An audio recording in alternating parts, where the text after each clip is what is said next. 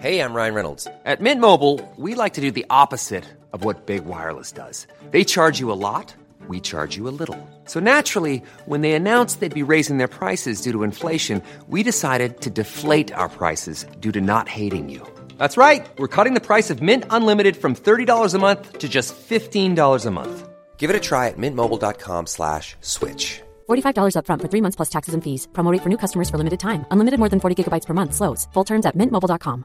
Hi, I'm Daniel, founder of Pretty Litter. Did you know cats tend to hide symptoms of sickness and pain? I learned this the hard way after losing my cat, Gingy. So I created Pretty Litter, a health monitoring litter that helps detect early signs of illness by changing colors, saving you money and potentially your cat's life. Pretty Litter is veterinarian developed, and it's the easiest way to keep tabs on your fur baby's health right at home. Go to prettylitter.com and use code ACAST for 20% off your first order and a free cat toy. Terms and conditions apply. See site for details.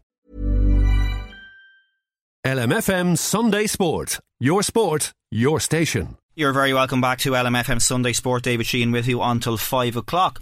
Now, you may have read recently about the sale of Sea Point Golf Links in Termonfeckin. The purchase of the club was led by Car Golf, who headed a group of investors, Genesis Links Holdings Limited, in acquiring the properties and assets of the club.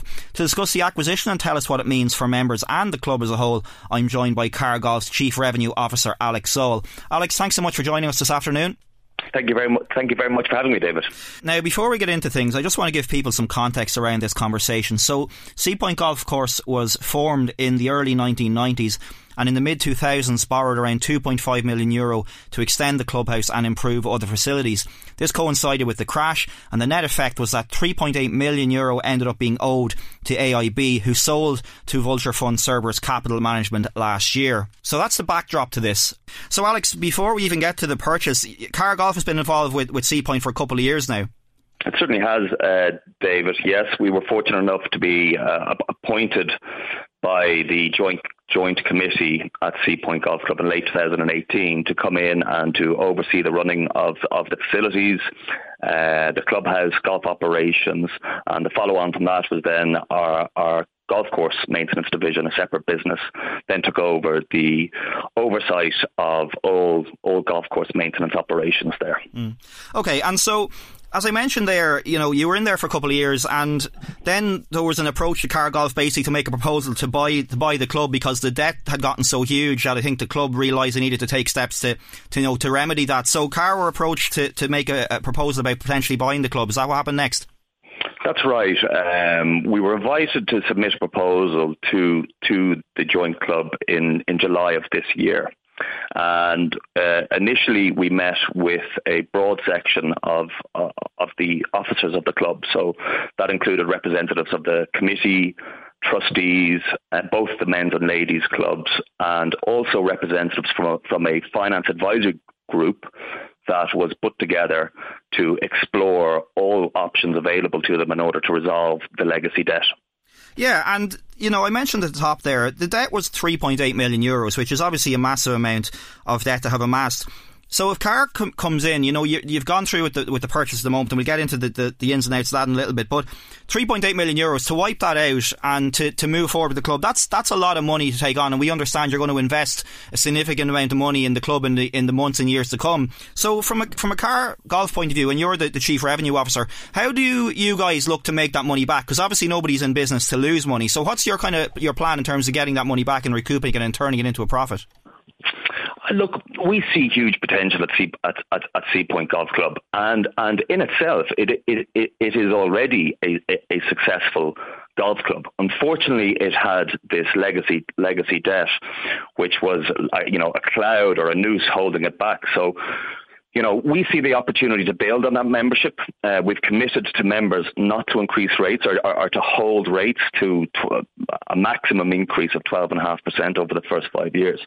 So really, where we see the opportunity to claw back our investment is in increased tourism demand. And when you look at the likes of a Ballybunion, Portmarnock, Royal County Down, Royal Portrush, these links golf courses, because links is so rare, there's less than 250 links golf courses in the world. Those golf courses are are welcoming anywhere between 7,000 and 10,000 international visitors a year. Sea Point, up until recently, would be welcoming international visitors in the low hundreds. So we believe there's an opportunity there to bring more visitors, paying a higher rate, because the golf course is worth it. It's an amazing facility, and we're going to do that in a way that is sympathetic to and does not disrupt the members' enjoyment of the course. So we have entered into an agreement with the members where 3 hours of summer weekends times will be made available for visitors. Outside of that, the tee sheet will be entirely for members' competitions and casual play. There's a commercial model here that allows us generate the returns that we would like to see, and also provides enjoyment to the members. I guess anyone that's followed this story will be aware that SSG, Saving Sea Point Group, were a consortium of members and investors. They were unhappy at the club falling out of their control. Have you personally encountered any negativity from members in recent weeks since this news has been announced? And what message would you have for members who may be unhappy at this takeover? Look, our proposal was put to the membership in a vote, and that was a democratic process, and we received 62% of the vote. Support wasn't universal, and look, we get that, and I think it's fair to say that in any golf club or sports club around the country and wider society, you will have people coming from a cross-section of backgrounds with differing views. So it wasn't unexpected.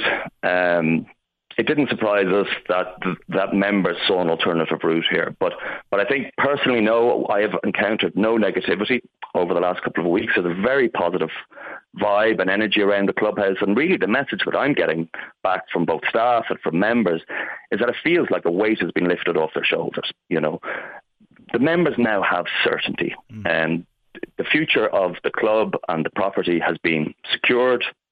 Their tenure has been secured, and really I think the message that I'm getting back is that people feel like that cloud has been lifted, a weight has been lifted off their shoulders, and it's now about getting on and enjoying the golf course and getting back to playing, socialising, which is really ultimately what the members want to do.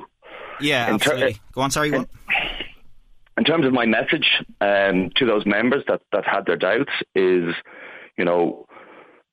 we put a very comprehensive proposal there that was detailed in terms of our obligations and our commitments to bring the facility on. And over the coming months through to next summer, you're going to see continuous work taking place in relation to the clubhouse and the facilities.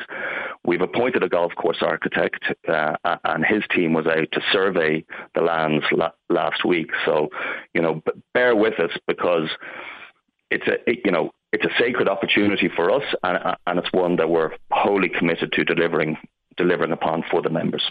Just finally on the actual kind of ins and outs of the takeover, there was talk of a legal challenge. Now, without wishing to get into the nuts and bolts of that, is that something Car Golf are expecting? Have you seen any movement on that from the group that were opposed to your acquisition of the course?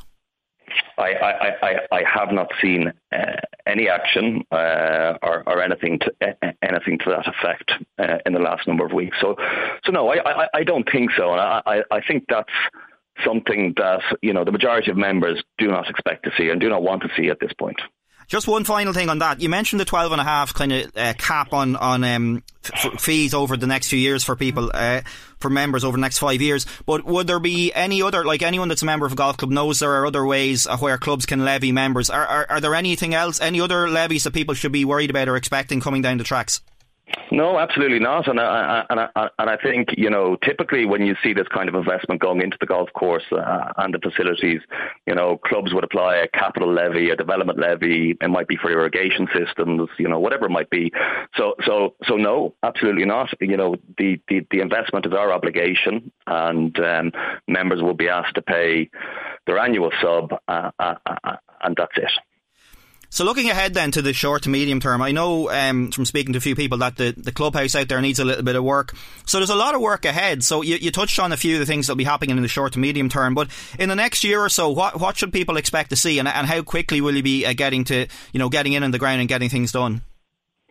So our initial priority is the clubhouse, and there is legacy roofing works that are required, and we have a water ingress in the building right now. So our priority is to make sure that the building envelope, the roof and the structure itself is sealed and dry.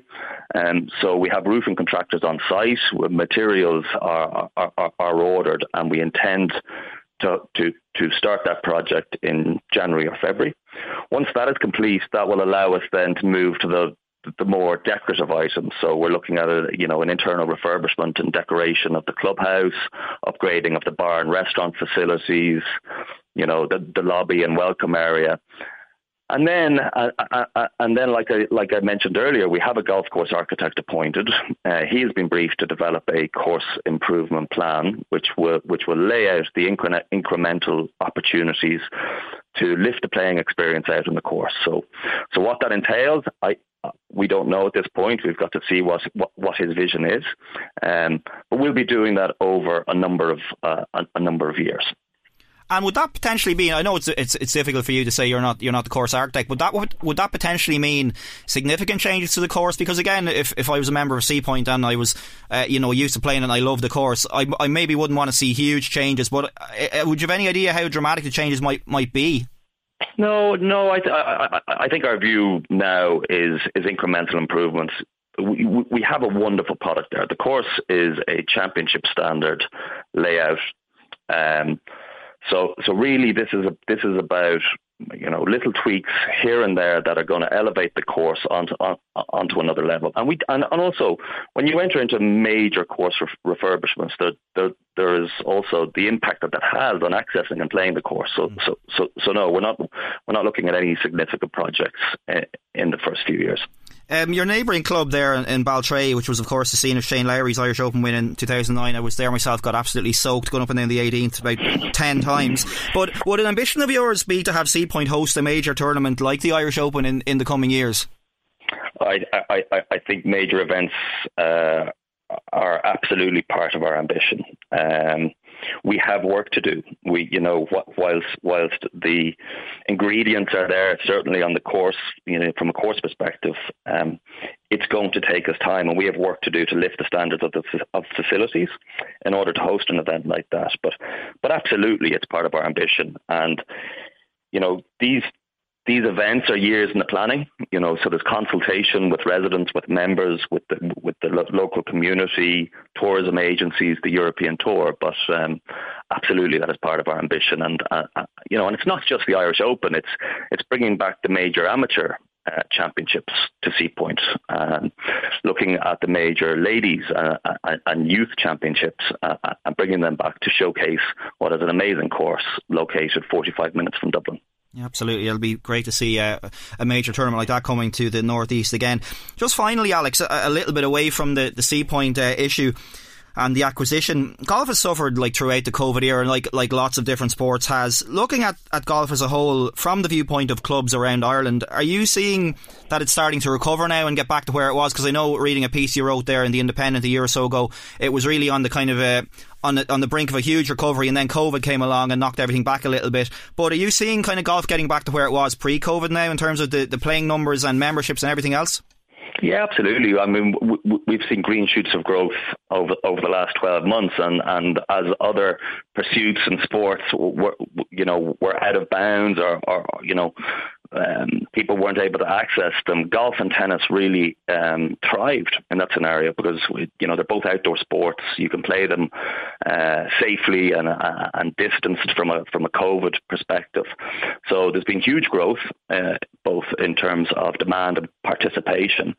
I think the challenge now for the industry is, how do we gear ourselves to turn what is that exploratory participation, where people are curious and engaging with the game into something that is long-term, sustainable, repeatable demand and participation. But arguably, golf has never been better placed off the back of the surge of demand in the last 2 years. And also, we have Portrush to look forward to in 2025. We have the Ryder Cup at Adair to look forward to in 2027.